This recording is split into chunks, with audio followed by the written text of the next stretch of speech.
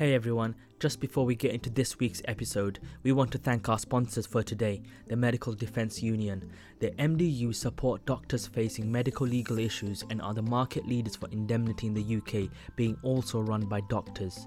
Become a member today to access their 24-hour medical legal helpline and other cool resources, including their free online CPD courses and journals. Check them out on their socials for guidance and advice, including their exciting competitions. Let's get back to the show. Hey everyone, welcome back to the Scrubbed In podcast. I hope you've all been keeping well. This week, we're super lucky to be joined by someone who is a legend, Professor Tony Young. He's a consultant surgeon in the NHS. He's the National Clinical Director for Innovation at NHS England and also the Director of Medical Innovation at Anglia Ruskin University. It's an absolute pleasure to have you on board, Professor. How are you? It's an absolute professor. You were quite right in the first place. That was really good. It's an absolute pleasure. Thank you so much for your invite to come and have a chat with you. I'm looking forward to the conversation. No, definitely. There are many accolades which I can go on forever of the many things you have achieved and pioneered. The one thing that stands out for us, or for me in particular, is every time I hear talk or hear you speak, it's you have a genuine love for the NHS, and it's something that we try to promote and echo. But we want to take it back all the way to the very beginning and kind of talk us through that process of, was there a point in your life where you suddenly thought, do you know what, I want to be a doctor, I want to be a surgeon? Take us to the very beginning and kind of share that journey with us. So it's sometimes to understand the beginning, you have to kind of start at the end and work backwards. Oh. Mm-hmm. And a few years ago, while I was at NHS England, was offered the opportunity to take part in professional coaching. And I'm a really open-minded person, and I would say it's one of my core values, being open-minded.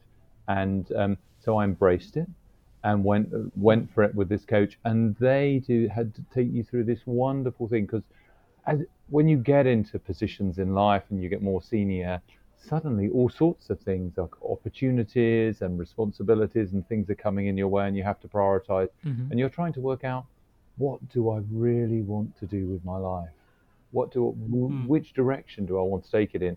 And so in the process of coaching, what you do is you actually sit down with your coach and you tell them the story of your life.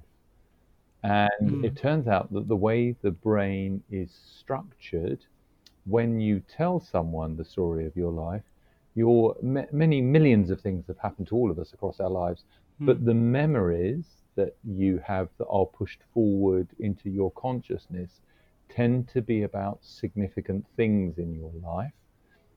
And when you tell these to your coach, and you know, it's just a story. So I could tell you the story of I grew up in a family with two other brothers, and my parents both worked for charities. And so there was a real ethos of community and social responsibility and doing things for others and making a difference.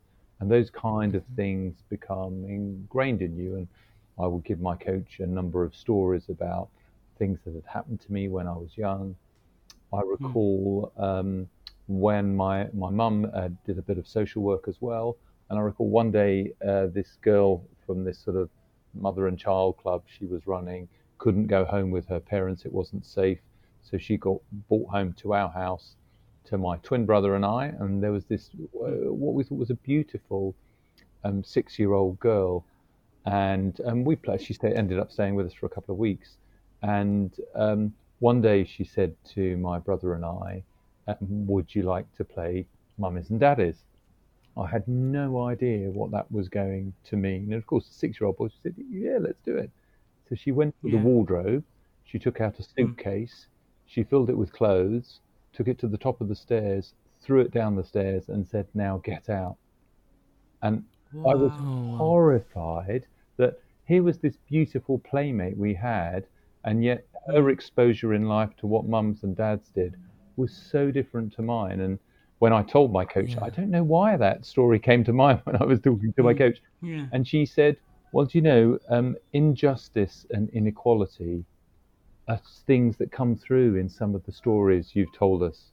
So, having having grown up in a family where, as I said, both my parents worked for charities, and there was a real drive around community and social responsibility, I'd always really enjoyed science and education and people and interactions, and kind of that medicine feels like a really good fit when you like people and science. And I was the first in my family, first generation ever to go to university. I came from very humble origins, and I got there, and it was just the most amazing experience. I think there were 220 in my year, and when I broke into the top 200 in the exams, it would be a real Mm. celebration. I hadn't done biology A level. I wasn't the brightest one in terms of academics and passing exams, but I just absorbed everything I could. And I had a particular an interest in neuroscience, which I loved, and other things. Mm. And then I started my clinical rotations in my third year. And the first day I went into theatre, there was this absolutely mad surgeon in the room, it would appear. And he was inventing things, and I recall he was there with his registrar, and Yeah. they were running an experiment on the side of the theatre looking at irrigation fluids in TURP and how that affected vision. They were designing things, looking at the surgical instruments they might use to look at optics and vision, and what paper they were going to publish on that. And I met this Mm. surgeon for the first time, and he showed me the instrument he was using, which is one he had invented, and he built a Oh company wow. around it and sold it. And this Oh wow. light bulb moment went off in my head, and I Yeah. went, that's what I want to be. And he was a urologist. And from that Yeah. moment on, I kind Oh, of became a urologist. And I thought, this oh is, wow. this is what they do. I said, so you become a surgeon like this. You go and invent things, you patent them, you license them, you start a company, and then you have a Mm. career where you are a clinician and you do other things as well. And I had Mm. no idea that, of course, this particular surgeon was a complete outlier. Almost no Oh wow. surgeons were like that. Yeah. And it just happened that I walked in I think it's my fate. very first theatre experience Mm. ever. And I just thought, this is what I want to do. And it just felt like that. And ever since then, well, I've done 4 startups, raised 5 million, exited those, done a whole range of Wow. other things, and now help clinicians across the National Health Service with their startups in what we're doing. So that, Professor, was it a shock when you saw that this surgeon had actually invented an instrument and was testing it? Was that a shock to the system to see? it was.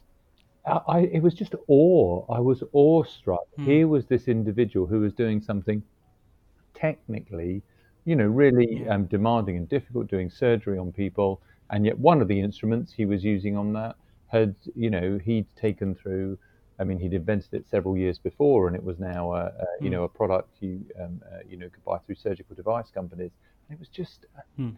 it was. I was kind of awestruck and going, so he's making a difference. It wasn't about just making the difference to the patient in front of him. He was Mm. helping make a difference to people beyond those who he would ever meet or see himself, because lots of surgeons were Mm. using the technology that he'd invented. And for me, I suppose that kind of rang true with my core Mm. values of, it was about wanting to make a difference, but actually it was about Mm. wanting to make a difference at scale. And I thought, wow, if you're a Yeah. clinician, you can affect so many people's lives. But if you're a clinician and an innovator or an entrepreneur or an inventor, Mm. then you can impact the lives of so many more people who your innovation, your invention touches. And maybe then you can transform healthcare. And that kind of tied back into my roots when I was young, because my parents, as I was growing up, it was all about making a difference to others around them, contributing to the community. How can you make the world a better place each day, leave it a better place than how you arrived in Mm. it? And those are good values to have in a kid, I think, growing up. And I've tried Mm. to maintain those through my medical life too. And it feels Mm. true and authentic. I hope it makes me a bigger, better person each day. I certainly don't like doing things that make me a smaller person or a worse person each day. Um, Although you'd have to ask my children when I've told them off whether that's true or not. But and so if you feel like you're doing something that aligns with what is true for you, then and that was it. So there was no question. I Mm. was a medical student. I did a project with this surgeon. I did my house jobs with this Yeah. surgeon. I did my Mm. PhD with this surgeon, Oh wow. and then then he let me go, and I was a registrar, and I went off on a training rotation, and Yeah. and then kind of the rest of my life And happened. and so it seems as if this surgeon, this individual, was a mentor for you. Would you see him as a mentor and a coach who kind of guided you on So early on in your absolutely. career? And one of the key lessons I Mm. have learned in life Mm. is about Mm. finding really great mentors that are Yeah. prepared to support you. And I would Mm. identify three, there's probably more. Mm. So this Mm. surgeon, Ron Miller, who was a urologist at the Whittington Hospital in London, the vice chancellor, former vice chancellor of my university, Mike Thorne, who was Mm. amazing in helping me and just observing how leaders really work. And then Sir Bruce Keogh, the former national Oh wow. medical director at NHS England, when he gave me my break in NHS Mm. England, he took me under his wing, gave me his blessing and air cover. That was the key Yeah. thing. When people were gunning for me, they, Yeah. I had Bruce providing the He cover, and shielded you. he, Yeah. it was, and what you can do with that is amazing. But I saw what each of those leaders did for Yeah. others, and they were doing similar things for lots of people, and I suppose it's kind of why now I feel it's a really great thing for me to be able to do to give back to Definitely. spend time and try and inspire people. Medicine is such a great thing, and yet it's so It hard really is. and difficult, Mm. particularly at the moment with COVID and other things that are going on. Mm. And some people just lose that sparkle and that reason for why they started this in the first place, and they kind of stop dreaming and following their dreams. Mm. And you must never do that. Why do we stop dreaming? Why have we got a system that kind of Yeah. can grind you down? And I mean, it's not a UK problem. If you look in America, I think it's 1 in 2 Mm-hmm. clinicians are either burnt out or on the verge of burnout. Mm. Do you know there's something badly wrong if that's the situation? And it's the job of leaders, as I see it, to step forward and try and do something about that. And that's kind of Yeah. what I hope I'm doing now. Yeah. And I think a lot of I do feel a lot of doctors, especially when you're 18, 19, you have such lofty aspirations and you do want to pursue medicine, which is when I found out about the NHS Clinical Entrepreneur Program, which was good, is it's still the beauty of the program was that it still allows you to be a doctor while also pursuing other ventures and projects on the side, which I feel kind of makes you a better clinician. It allows you to still have your hobbies and interests, and it kind of allows you to, for me, kind of doing the hobbies inside, I feel makes me enjoy my job more. It makes me more productive. It makes me do better and perform better. Kind of moving on to the NHS Clinical Entrepreneur Program, how did it start? Did you kind of notice a need as clinicians that they were innovating, but there wasn't a platform or a source for them to kind of bring it to market, or where did that kind of spark originate from? So I think I started my first company when I was in my mid to late 20s, Mm. and within a few years I'd had to remortgage my house. £150,000 of money I didn't have went into my first company, and of course you Oh can't wow. afford to give up when you've done that. But since then I've No. done 4 startups, raised £5 million in funding, and exited them all. But I had to fight the National Health Service my whole way. People said, Yeah. you should be a surgeon, you shouldn't be an entrepreneur. They said, Mm. why are you trying to steal these ideas from the NHS? And they weren't anyone's ideas other than mine, of ways of improving Yeah. services and Mm. taking things forward. And if you could see the scars on my back from those interactions, and all I was trying to do was change and transform patient care. but I battled through, and I'm still standing, and all those people who tried to take me out are now long gone. And then when I got to NHS England around 6 years ago or so now, um, and I was in post, a number of junior doctors started approaching me and saying that we're raising money for the startup, but we're being told we can't stay. We can't do a startup and stay in our trainee rotation. Yeah. The first two to come and see me, although there were a few, were Jean Neem and Andre Chow, who formed Touch Surgery, that went on to become Digital Surgery, that has just sold to Medtronic in February this year. And they said, we really, really don't want to leave surgery, but we're being given no choice. We almost feel like they were being bullied out of it in a way. Yeah. And a few other people had started saying things like that. So I went to see Bruce Keogh and told him the story, and he said, Tony, that's terrible. These are some of our brightest, most talented clinicians. We can't afford to lose them. And I said, I agree with you. He said, come on, what are we going to do about it? And so I said, well, we support people who want to be leaders, who want to be educators, who want to be researchers, who want to be teachers, but we're not currently supporting clinicians who want to be entrepreneurs. So why don't we launch an entrepreneur program? And we won't give them any money, but we'll give them lots of blessing and support and advice and guidance and maybe even less than full-time training so they can do both. And Bruce said, brilliant. Get on with it, and I'll come and launch it for you at Expo. A man of action. And well, he trusted me, and we launched. We're just recruiting for year 5 now, so that was 4.5 odd years ago, and here we are now, 4 years down the line. We've just got our end of year data. It's not quite finalised, so it will change a bit, but in our first 4 years, it's looking like, I think it's 226 life science startups. Over 250 million pounds raised between them, over 130 junior doctors who quit the NHS or who are on the verge of quitting have come back to work in it. So we've turned a brain drain into a brain gain, and over 20 million patients that we can count have been impacted by the program and the innovations, over 1,300 jobs created.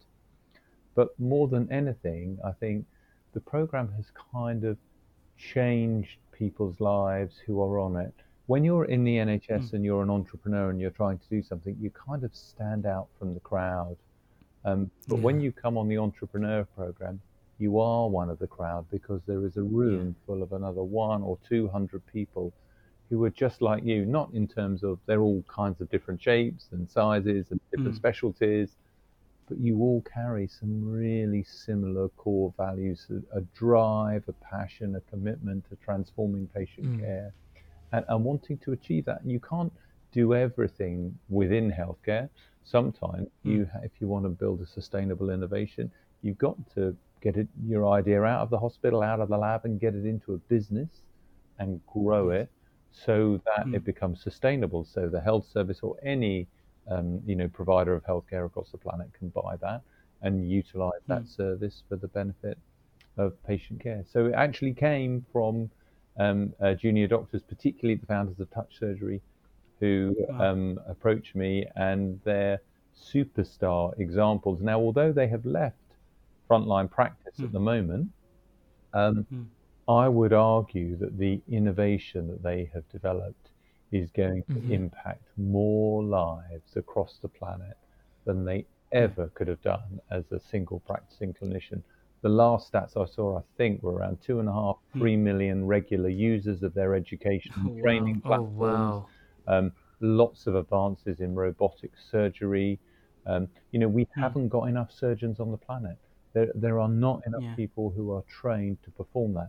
Just imagine if we could get to that era where it may not be the super complex operations, maybe it's the more simple ones. The first stages of computer vision and robotics that they showed me more than a year ago now when I was in their offices in London were the technology that is going to lead to, I suspect, the first autonomous robotic cataract replacement.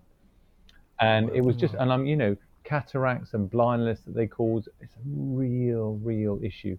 Just imagine if you didn't have to take highly trained ophthalmic surgeon and send them to a country. Say you could set up some kit and a healthcare assistant could place someone in a seat. It's all done under local anesthetic, of course, and then everything is done by a robot. And people think that sounds like science fiction. Well, I have seen the technology that's capable of making that happen done on models of eyes with the computer vision recognizing the instruments, the surgical steps. And this came out of two lads who were told you can either be surgeons or you can be entrepreneurs, you can't be both. And so they quit the NHS. They came back under the program. So I'm really proud of that. And I'm really proud of them and what they've gone on to do. No.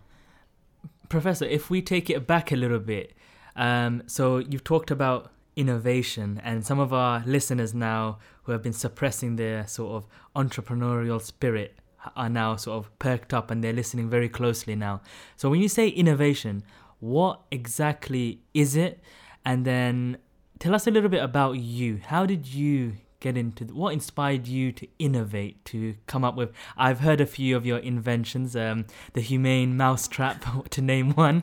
Tell us a little bit about your inventions and your journey in that. So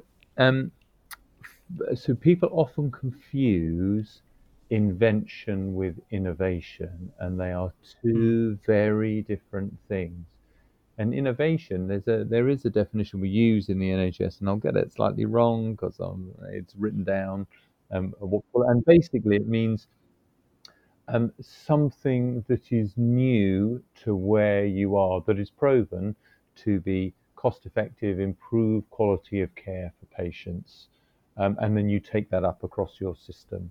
So you don't have to, doesn't mean you have to invent everything yourself, but if there's something really good that's new, that's been working something out or somewhere else, and you take that up across your system, then that's an innovation. So you could have the best invention in the world, but if it doesn't get people up and get taken up and people don't use it, then it's not an innovation. So I call an innovation is invention plus adoption plus diffusion.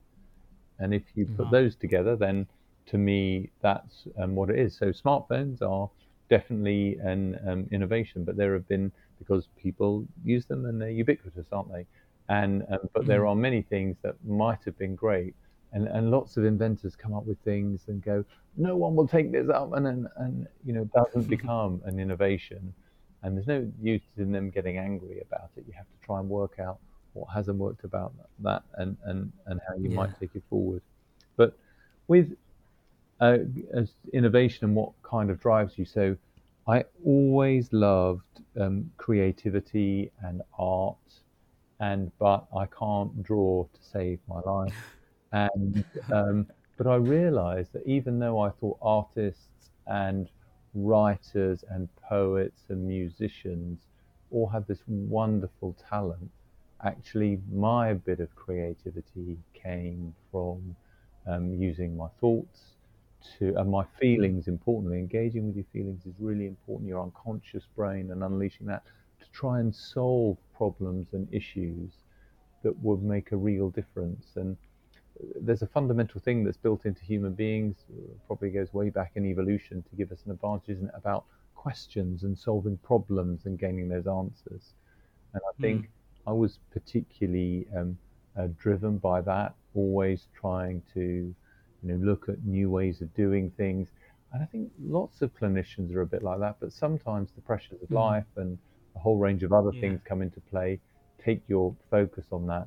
And I suppose I'm really blessed and fortunate that I get to just exploit the things I really, really enjoy doing and am passionate about. At NHS England, I meet more than 1,000 companies a year, and they beat their way to our door to tell us about the latest thing they've got. I have a number of gadgets I get to see that do something. I think you have the coolest job on earth. It's just, I mean, some of them are someone I shouldn't. I probably shouldn't name many of them. What did I? Oh, I saw something recently. No, it's very rarely, tell us. and well, probably best not to name. Okay. Actually, because it was in my, but someone showed me something, and I would only tell you to stop. Very rare would it be for me to say you have to stop this. You can't do it, and that's happened twice. Once was early on, and an Eastern European. He looked like he'd come out of a Bond, a Bond villain out of a movie. Eastern European scientist. He was an obstetrician. Came to me to tell me about his new birthing chair, in which would prevent the need for forceps or suction and would lead to much safer delivery. And I said, okay. I said, how does this chair do this? He said, well, it's centrifugal force. And I said, what do you mean? And he said, well, it's connected to a big arm, and the obstetrician and the patient are on this chair. And have you seen that Bond movie where he gets spun round and round really fast? In this and I'm going, hang on, are you having a joke? He was deadly serious. And I said, that's dangerous. Just stop it. This is... Have you seen the centrifuge machine? It like spins and like crazy. So, I mean, you get to crazy. And someone else had something recently where they wanted to turn a simple procedure that's based on using a catheter to something that required percutaneous puncture. And I asked them, okay, you're going to do this percutaneous puncture with this procedure. What's the mortality rate associated with doing percutaneous puncture of that organ? And they had no idea. And I said, well, I can tell you because I know the literature on this. It's about 2%. I said, what is the mortality rate of doing it just with the standard catheter as you're barosing? And they had no idea. And I said, well, it's really low, and it's probably about 1 in 50,000 to 1 in 100,000. I said, so this is not safe. We're not going to carry on this conversation until you can provide evidence to show that this is safe, and I don't think it is. We can't proceed with that. So there are sometimes there are things you look at that are not safe, and sometimes you look at these things that come forward and you have like this moment and you go, wow, that could really be. I recall I sat there. I get to do some great things. So I got to go to Silicon Valley, and I met Tom Fogarty. So you're going, Tom Fogarty, who's it? The Fogarty embolectomy catheter. So he was the vascular surgeon back in the 1950s, who we used to cut people's legs open all the way down the leg. You'd make incisions until you found where the clot was, and you could extract it. And he said, well, it's just really simple. Why don't we make one cut in the top of the leg, pass this catheter, down the vessel, inflate this balloon, and then pull it out, and we can extract the clot that has gone down there. And he then became one of the leading surgical innovators of his generation, and a very wealthy man. And I sat next to him at dinner in the Fogarty Winery in the hills in Mountain View, just outside, or just outside Mountain View in the hills there, and going, I should have been a surgeon in America. I knew it. This is incredible. Go on, at that dinner, I sat next to, it was Charles, what's his surname? Anyway, he had invented something called HeartFlow, which was one of the first artificial intelligence systems in healthcare. They'd invented it at Stanford University, and it looked at whether or not you would benefit from having a coronary stent put in. And there was lots of data to show that in about 10% or slightly more of people, they don't benefit from a coronary stent. Flow doesn't improve, but they get all the risks of having the procedure done and none of the benefit. And they developed this AI algorithm that could look at your results, your cardiac catheterization results, your CT coronary angiogram, which they were doing more and more of in the States then, and said, actually, we can predict pretty accurately if you're going to benefit or not. And they did a range of randomized controlled trials. And guess what? It it really does what it says. You can predict the patients who aren't going to benefit. So I'd just been appointed, I think, at NHS England. And so I came back and I was so passionate. I wanted to drive this. And Simon Stevens, our chief exec, wanted to bring in this new innovation technology tariff and program. And I helped design and take that forward. And when we got that into place, I let the people in Stanford know what we were doing and said, come on, we can get this taken up in the NHS. And I think it was 2 years ago now that it got approved. We brought it into it might have been 3 years ago, our elective chest pain pathways. And I want to say it was taking 28 weeks to go from first symptoms in a GP to completing the pathway.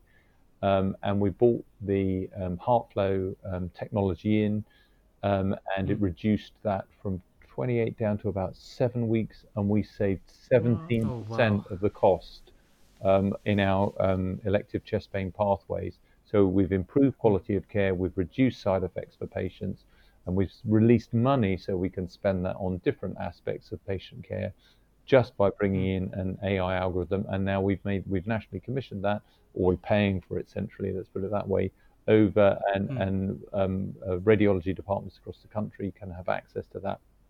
Now, the last data I've got is pre-COVID, but it was about 5,000 patients a quarter that were able to have this software analyzing their CT coronary angiograms. So, you can make a massive difference. So that I was giving a talk at Stanford, which is why I happened to be in Stanford at that time. But you see, that thing, meeting that person, seeing a great idea, and when they signed the national contract with the NHS, within a month, they'd raised $250 million in the American markets to then expand this globally, because they were able to say the NHS has signed up for this nationally. This is their data. So other healthcare systems across the world went, well, we should do that too. And it's made a massive difference to patient care.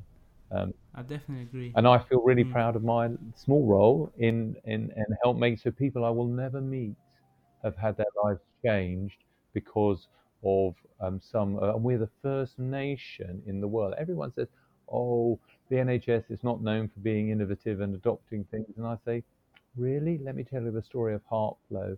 And I could tell you many different stories about things. Look at genomics and the human genome. In the 1950s, we discovered DNA. 2000, we decoded the whole human genome.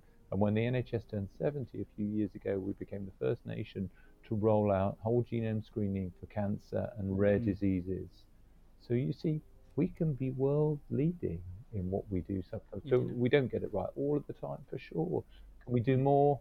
Yes, of course we can. Do we need to work harder? Absolutely we do. Absolutely. And I'm committed and driven to doing that. And I don't know what the biggest innovation of all is: the National Health Service itself. When 1947, when it first came to be, before that date, you had to pay for healthcare. You had to decide: am I going to feed my family, or are we going to pay for healthcare today? Which one are we going to do?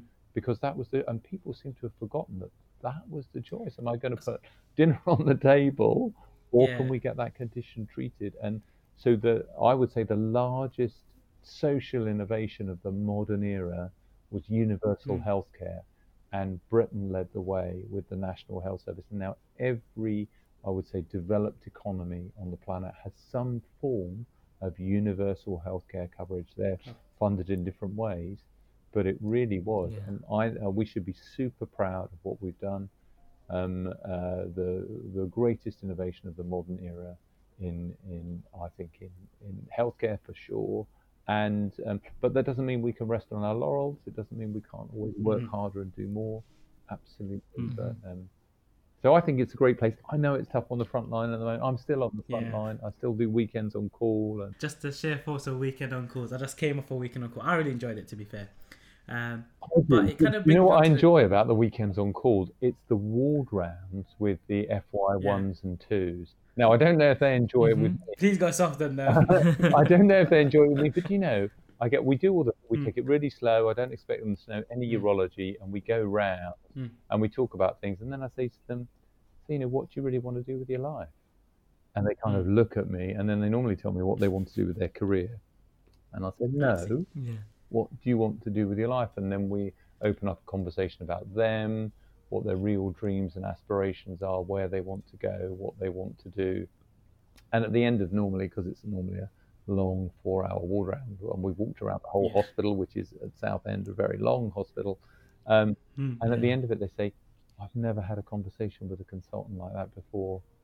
Thank you. And I normally say, but shouldn't that be what it's like all the time? Because that should be the norm. That's the conversation I had with those great mentors of mine that surgeon I first met, my old vice chancellor, and then Bruce Keogh.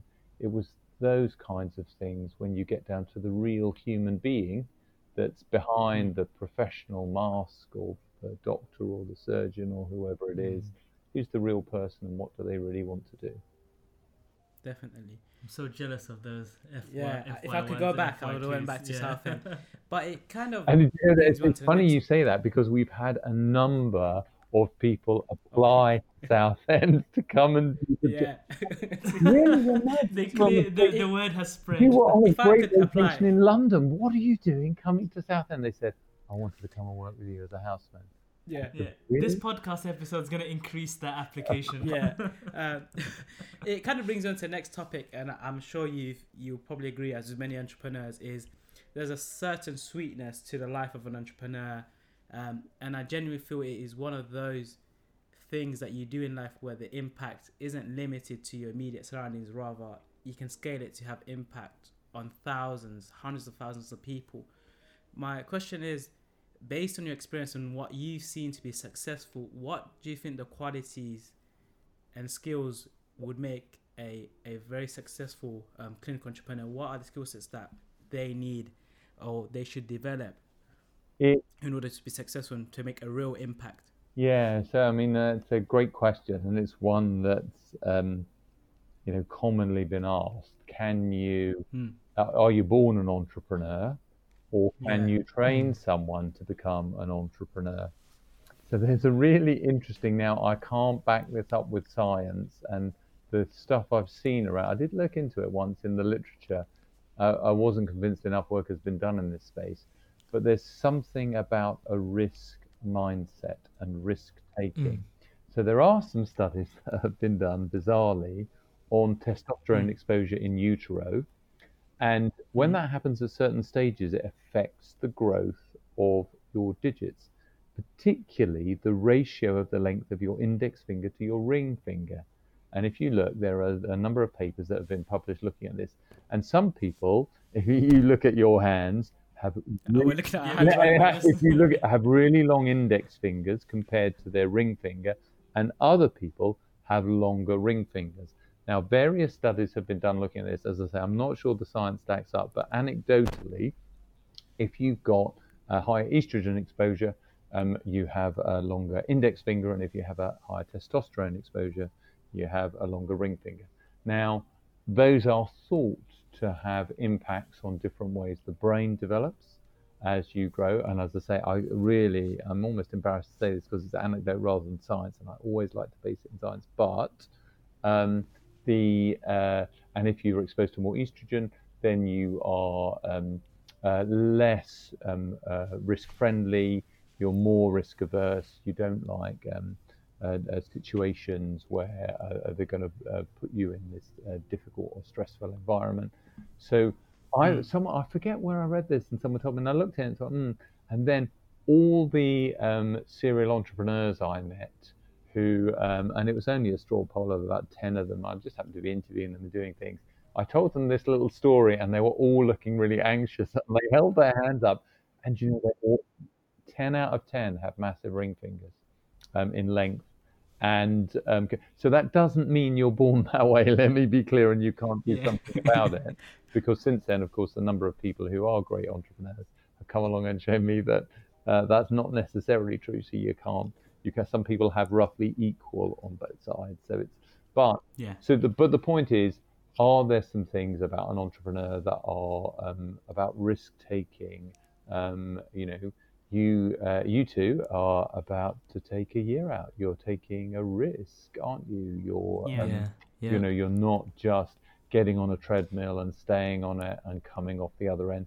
And I think more and more clinicians are going, there must be something more to life. I don't want to work so hard at medical school, just go through training, come out at the end, then work really hard in the NHS, and then retire, and then die.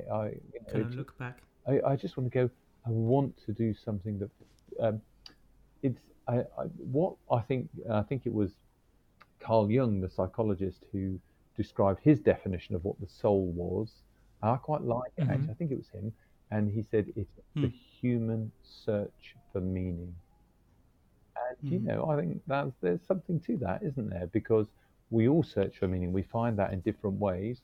And in your careers, my experience is the most kind of chilled, content, insightful um, people who are at peace with their decision tend to be, Yeah. those ones who, they're being authentic and true to themselves, and they're kind of doing things that bring them meaning rather than things that are just, grinding through a daily process and feeling exhausted and weary and shattered and grumpy. And I'm sure as medical students and now as junior doctors, you've met clinicians who fit that latter bill.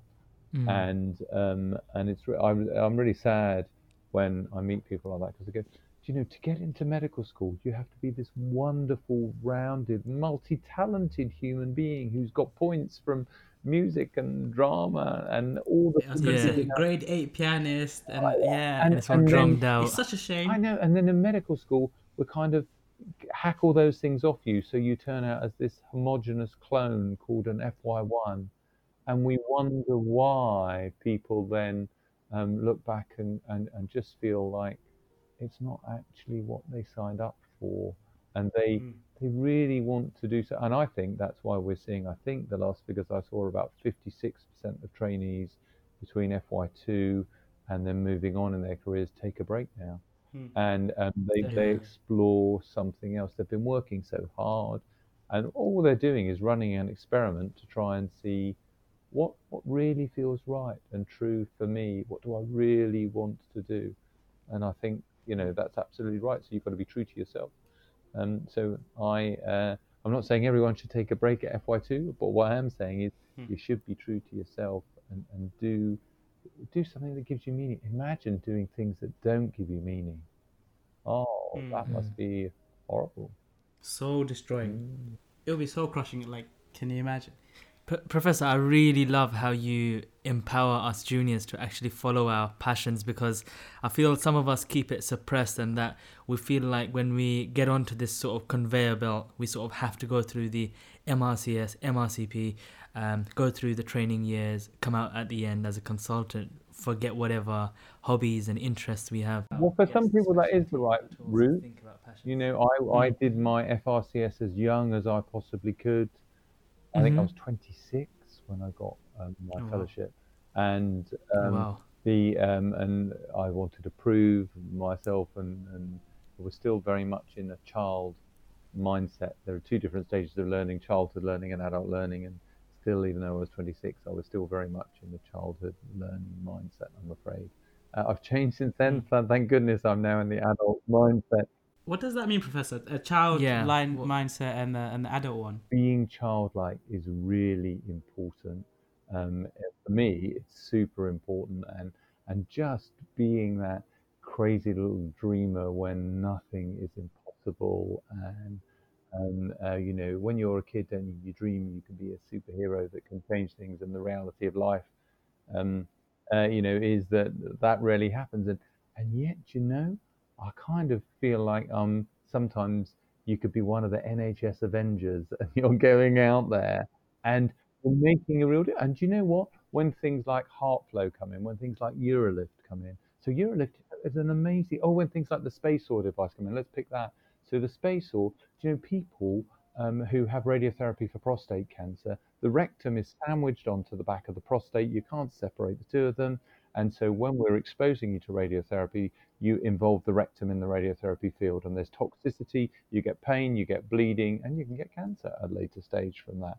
And so this company developed this gel that you could inject in through the perineum, and it peeled the prostate off the rectum, so you could take it a centimetre or two away from it, and therefore the rectum didn't have to be in the radiotherapy field.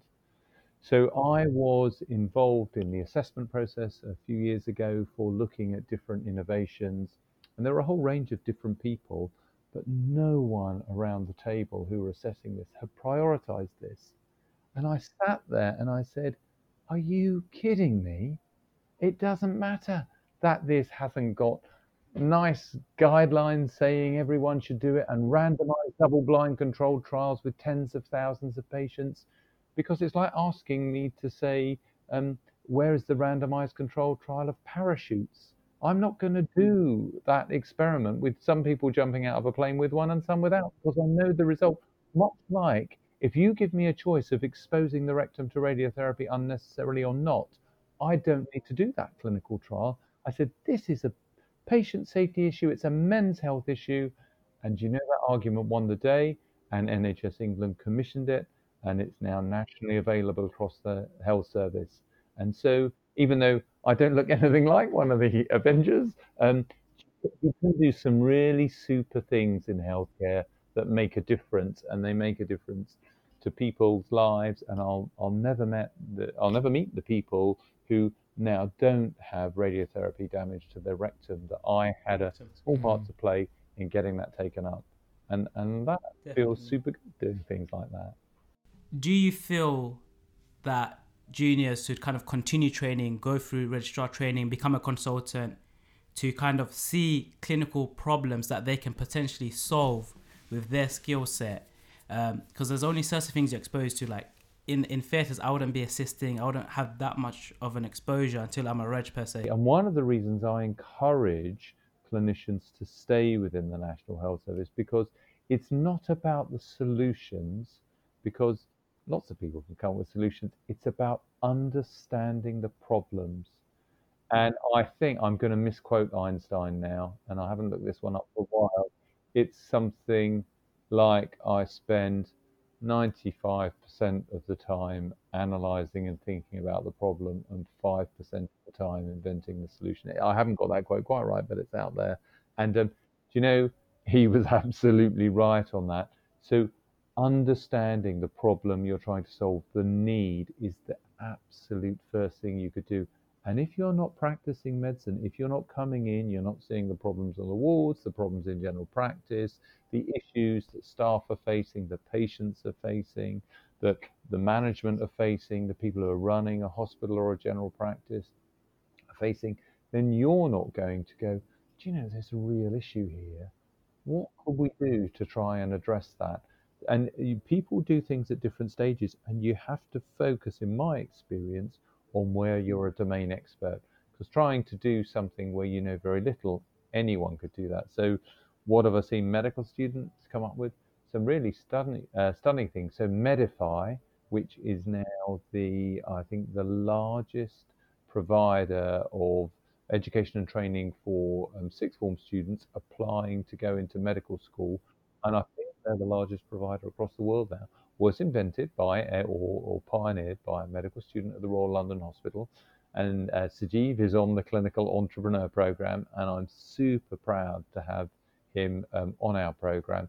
And he grew this business from his bedroom at university, and it's now, I probably shouldn't say it's turning over a lot of money. He's doing really well, and he's widening access to careers for people who wouldn't normally have been able to come into medicine, and through giving them the knowledge that allows them to gain access to, I can pass the UK CAT system, and these tests, and find the right place at medical school. And as I say, that is in many countries now in what he's doing. And he identified a problem when he was at a medical student stage. Had he have tried to come up with some new, I don't know, heart valve, like the TAVI or something, you'd have gone, it doesn't really set. I think you're going to struggle with that for a number of reasons. But solving entry to getting into medical school, wow. Junior doctors, who I know the founders of Pando, the secure messaging app platform, that was about, can't we replace the bleeper and do something about task prioritization? It wasn't a consultant that came up with that idea, it was a junior doctor wanting to solve that. He teamed up with a tech partner, or three people co-founded that, actually, two doctors and a tech partner, and taking that forward. So it's only when you're exposed to the real problems yourself, I think, and if you step out of the National Health Service or out of clinical practice, let's put it that way, then your knowledge of what the real problems are goes away. And it sounds great, there's I'll be a tech entrepreneur, and actually the vast majority of things I have done in my life I have failed at. and they've been absolute disasters, more than 9 out of 10. But because I do so many things and run so many experiments, you only get to hear about the 1, 2, 3, or 4 of them that have gone really well. And that's because there's a whole string of failures behind me, but they weren't really failures because they were just experiments ran with a negative result, and I learned from them. I think failure is when you don't learn from a negative result, and I've always tried to learn. And we're not very good at that in medicine. Where's the journal of negative results? I've never seen it. It might exist. I'm not, because guess what? You don't get research funding for publishing negative results. You don't get funding for showing when things went wrong. And therefore people are running the same experiments time and time again, and everyone's getting negative results, but they don't know it's been run before, and that doesn't work. And so, in medicine, I think we struggle professionally and culturally with failure because we say, oh, it's unacceptable, we can't fail. And I'm saying, well, we're all going to fail at some point. The point is, how do we learn from that? How do we manage that? How do we try and make sure we reduce that risk to as low as possible? In other industries, they learn from failure a lot. In medicine, we don't so much. So failing and saying it's okay, you don't want, in healthcare, of course, you don't want people to come to harm and do that. Absolutely. And we have to build systems and processes that make it safe. But actually, I can't, who was this? It's another one. It's not Richard Branson. It's someone, it's one of the other people I quote sometimes. If you're not failing often, you're not doing something very, inventive or something. I can't remember what it was now, but it's true. Failure is a really important thing, and learning from it. We have this thing on the Clinical Entrepreneur Program where one of the mentors and I, one year the entrepreneurs came up to us and said, I said, we're all feeling just a bit down about this because we're seeing all these great successes, people building startups, raising money. You stand up there and tell us about all these great things. And I said, oh, if only you knew, most of my life's been a total failure in what I've done. So we developed this session in the entrepreneur program called the Disaster Off, where myself and this senior mentor, we get everyone to turn their phones off. There's no taking anything outside the room. And we just try and outpitch each other for our worst disasters in life. And I tell you, the room is silent and you can hear the gasps because my colleague gets up to, he was involved in a business where the mafia in New York shot someone dead in the room next to him. And I was involved in a major issue in the public sector where someone hadn't behaved in the right manner, let's put it that way, in an appropriate governance way. I'll put it that way. And when I tell people the repercussions of that, they just go, ah. And yet you look at him and go, wow, it's amazing. Look at what he's done. If you, as I say, if you could see the scars on my back, you go, wow.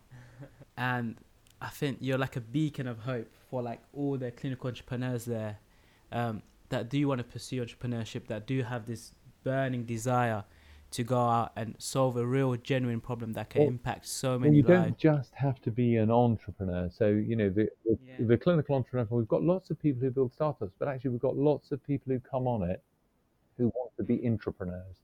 They don't want to build a startup, but the commercial skill, knowledge and experience you can gain on the program is helping us generate a new generation of leaders for the National Health Service who not only understand something about the commercial world and how to create a business plan and understand spreadsheets so they could create new services and offerings within their own clinical system, but they're kind of innovation ready.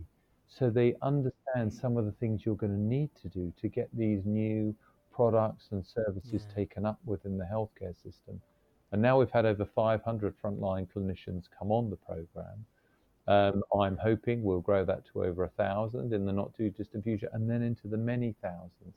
And can you imagine a healthcare system with thousands and thousands of clinicians who understand the commercial world, who understand how to prepare a business case and a business plan, can help transform clinical services. I think that's it, because you can't rely on someone else to do these things all the time. Clinicians have got to step forward into that leadership role.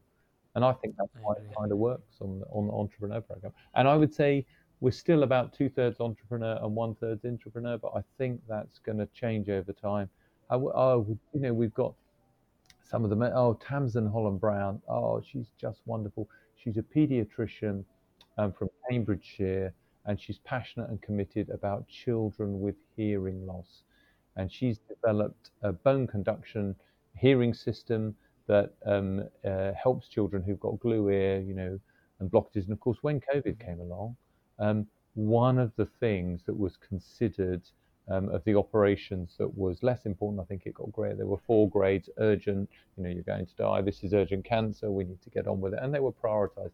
And grommet insertion was put low down at grade 4, because if you gave a child a hearing aid, they could probably get by without the operation for a period of time. But of course, audiology services were closing down, and not seeing people in COVID, and so these children were being left in her area without hearing aids and without grommets going in, and their hearing was potentially going to be affected for the rest of their lives, because once that part of your brain hasn't developed, she's such a wonderful human being and doctor. And she'd taken a cyclist's bone conduction kind of speaker set that, if you've ever seen them, they wear, and she adapted that and converted it into a really simple and cheap version of something that you could give to children. And she had this manufactured, and her clinical commissioning group supported it, and it's gone to multiple areas around the country now. And so suddenly this frontline pediatrician, and she's a bit younger than me, but she's kind of my kind of generation. I probably shouldn't say that, she's younger than me much. But and she said, well, I'm not one of these 20-year-old tech startup people. I'm just a pediatrician who's passionate and committed about children's hearing. And we've helped her massively on the program. And, as a result of her work, children who would have had either hearing impairment or deafness are now going to be able to hear. And when I see something like that, I feel really, and I don't think she's ever going to build a massive business empire out of it or anything else, but is she making a difference to some of our most vulnerable and beautiful citizens, our children who've got hearing difficulties? And the NHS I've not told her what to do, but I have empowered her, and NHS England through the entrepreneur program have empowered her to try and take this innovation forward, and boy has she done it. And I just feel super proud of all the entrepreneurs, but when you're making a difference like that, you kind of go, that feels right, that feels like this thing I want to do. But I get to help, at the moment it's 507 frontline clinicians fulfill their dreams, and I go, wow. That's amazing. That's amazing. It truly is amazing, and I encourage everyone to apply. And since we have you, Prof, what advice would you give to people that do want to apply for the applications for this new cohort of Clinical Entrepreneur Program? So you've got nothing to lose by applying. I think the deadline, I want to say it's the 13th of October. It's on the NHS England website. If you Google Clinical Entrepreneur, you'll find it. And it's a completely digital application this year. So you don't have to actually be employed by the NHS this time around. You can be employed by the NHS, and any NHS employee can apply this year. We've opened it up to everyone. But as long as you are delivering services for the National Health Service in some way, then you can apply. So, for example, most people in primary care are not directly employed by the NHS. That's the way the GP contracts are set up. So could you be a provider of NHS services in another circumstance? Yeah, absolutely. And so people like that can apply. But it's a digital form you answer. I think there are 3 or 4 main groups of questions. You have to submit an elevator pitch, a 60-second elevator pitch. Some people go and try and produce some wonderful thing, and film it on your phone. Be yourself. We've had who did this? I can't remember who it was. And he said, right, I'm going to give you my 60-second elevator pitch. and I'm just getting in the elevator. And he got in and he pushed the button, and by the time he got to the top, he'd finished his elevator pitch. I think That's amazing. Oh I think he wow, got that's on quite the that's a program. cool way of I doing it. can't. Well, it was Yeah. one way of doing it. And I think who was it? It was a memorable. Um, it was a really memorable thing. And then, but so you do that, and then there are these questions you fill out. But we're also this year, because we're not conducting face-to-face interviews, because of COVID. We've given you the opportunity to submit not just the written version, but also some people feel they really want to express themselves outside of the elevator pitch. So we're giving you an opportunity to upload a second video where you can give us some more details about your passion, your commitment, your drive, why you really want to do this, and you can explain what you want through that there. And there are some guidelines. And then what will happen is each application will be assessed by at least two different people and will be scored. And some people, if you've got to get across the threshold, will go straight through. Some sample of people will be selected to come for a virtual interview, and will, to try and explain things a bit more and work about it. And of course, some people don't cross the threshold. They then go through a review process and system to make sure we've been as fair and open as we possibly can be with them. And we'll always try and give people feedback of what they did, how they could, make a better application next year. We have one chap who has applied every single year for the last 4 years, and he's not got on. And my heart does bleed every time, because he's such I'm not going to say who it is. He's such a lovely person, and I hope he applies this year. He was a medical student. He's now a doctor. So I hope he applies, and I hope he gets on. But it's not. We don't. You have to. The marker I was given is people have to be really high quality. So you don't have to have some amazing, innovation and raised £1 million and built a startup already. You can just want to be someone who works in or for the NHS, who is passionate and committed and driven about transforming patient care and services, and thinks that if you learn commercial skills, knowledge, and experience, that will help you achieve your goals. I recall, what's her name now? She's from the South Coast, and she is an occupational therapist, and she was absolutely passionate and committed about interior design for people with autism. So she was working across community services and was noting how people were much more settled if they had a designed environment around there with regards to colours and the type of furniture and the sort of living environment that would keep people much more calm. And she put a whole package of things together that was advice to local authorities and on people who might be wanting to, construct such facilities, or design them, on the sorts of things you could put in place. Now, I think it's going to be really difficult ever to make that a business. But does it make a real difference to some really important people? And she's had an absolute whirlwind of a journey on the program, going, I'm not sure I'm an entrepreneur. I said, you're not an entrepreneur, and that's okay, because what you're doing is you're building a sustainable service that makes a massive difference to quality of care for this particular group of patients. And I think she's contributed an enormous amount to the program and learnt an enormous amount. And it's not necessarily the educational sessions we put on. The most education is the peer-to-peer, the knowledge they exchange. You get a room of 100 of them together, and it's like an indoor fireworks display. So many ideas going off, new collaborations being formed, partnerships. People are starting up companies on the program, and I didn't realise you could do that. I'm not going to make the same mistake that you've made there. That's great. I'll go and see this person instead. And so people are really sort of leapfrogging stages in the development of their ideas because they're learning from each other.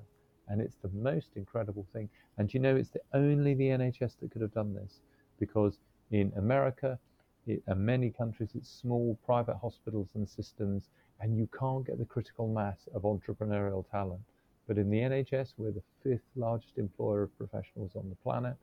And 1.3 million employees, and so we were always going to have a real talent pool of people who have that entrepreneurial spirit, so we can bring them all together.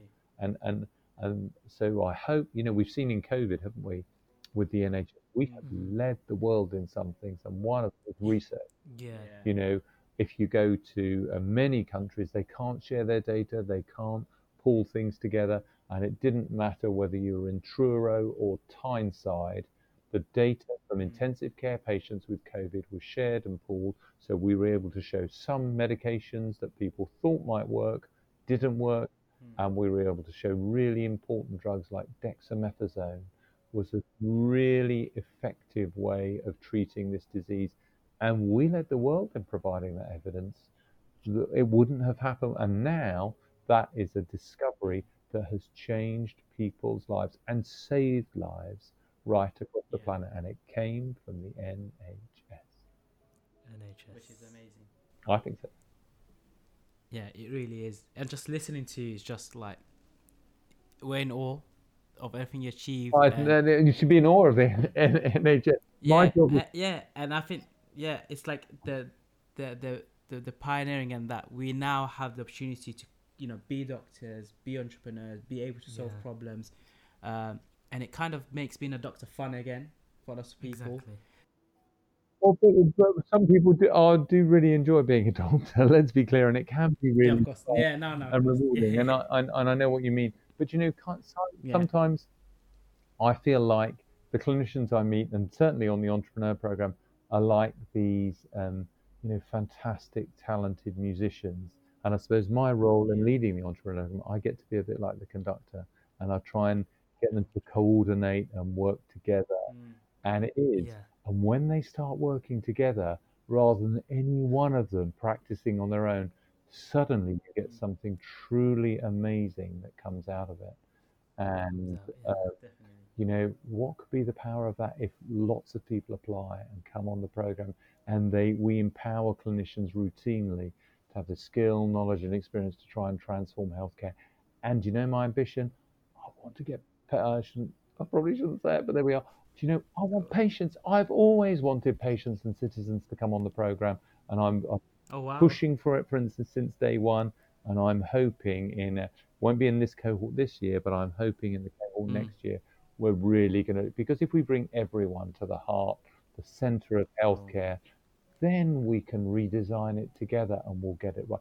Children and young people should be involved in designing things that are right for them. I don't know what's right for many of these people. Yeah. Everyone through their stages of life should come and help us do this, in my view. And I'm passionate and committed and driven to try and make that happen. And let's see in a year if we've achieved that. That would be amazing to see. He sadly died recently. A wonderful, wonderful patient and entrepreneur called Michael Series, who I think was the 12th, I want to say he was, total bowel transplant patient in our country. And he came up with a solution for something, and I'd never really thought of it as a problem. So because of his bowel transplant, he lived for many years with a colostomy. And of course, for me, I've done many over my career and fashioned them, and I've never really thought of the consequences of living with one. Now, if they, and you get no sensation when they fill up, so suddenly you could be walking, you could be out shopping, and I recall, as Michael said to me once, he said, you could be being intimate with your partner, and suddenly your colostomy bag fills and it bursts, and everything is contaminated and soiled and covered. And he said, it's the most awful thing. So he took out the little flexible element there is, I think it was in a wee a glove or something, and attached it to a colostomy bag and a little Wi-Fi, a kind of a communication system. So when your bag got to half full, it would automatically alert your smartphone. And if you were asleep, you would wake up. And if you were out, it would vibrate discreetly. So you knew, I need to go and empty my bag now. And I just thought, I would never have invented that. We needed a patient who'd suffered from that problem to say, doctors aren't doing anything about this. I'm going to take this forward. And I think it's a real hero. And, I want to see more of that. I really want to see more of it.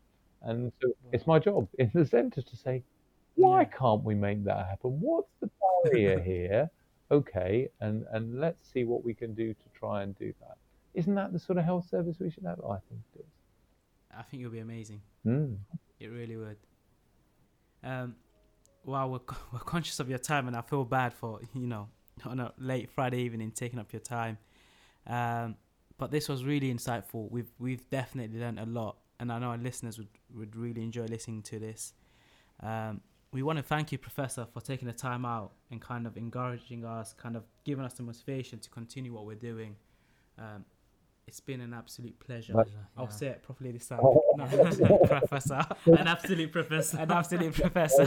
So look, just so thank you for asking me to join you. It is a privilege.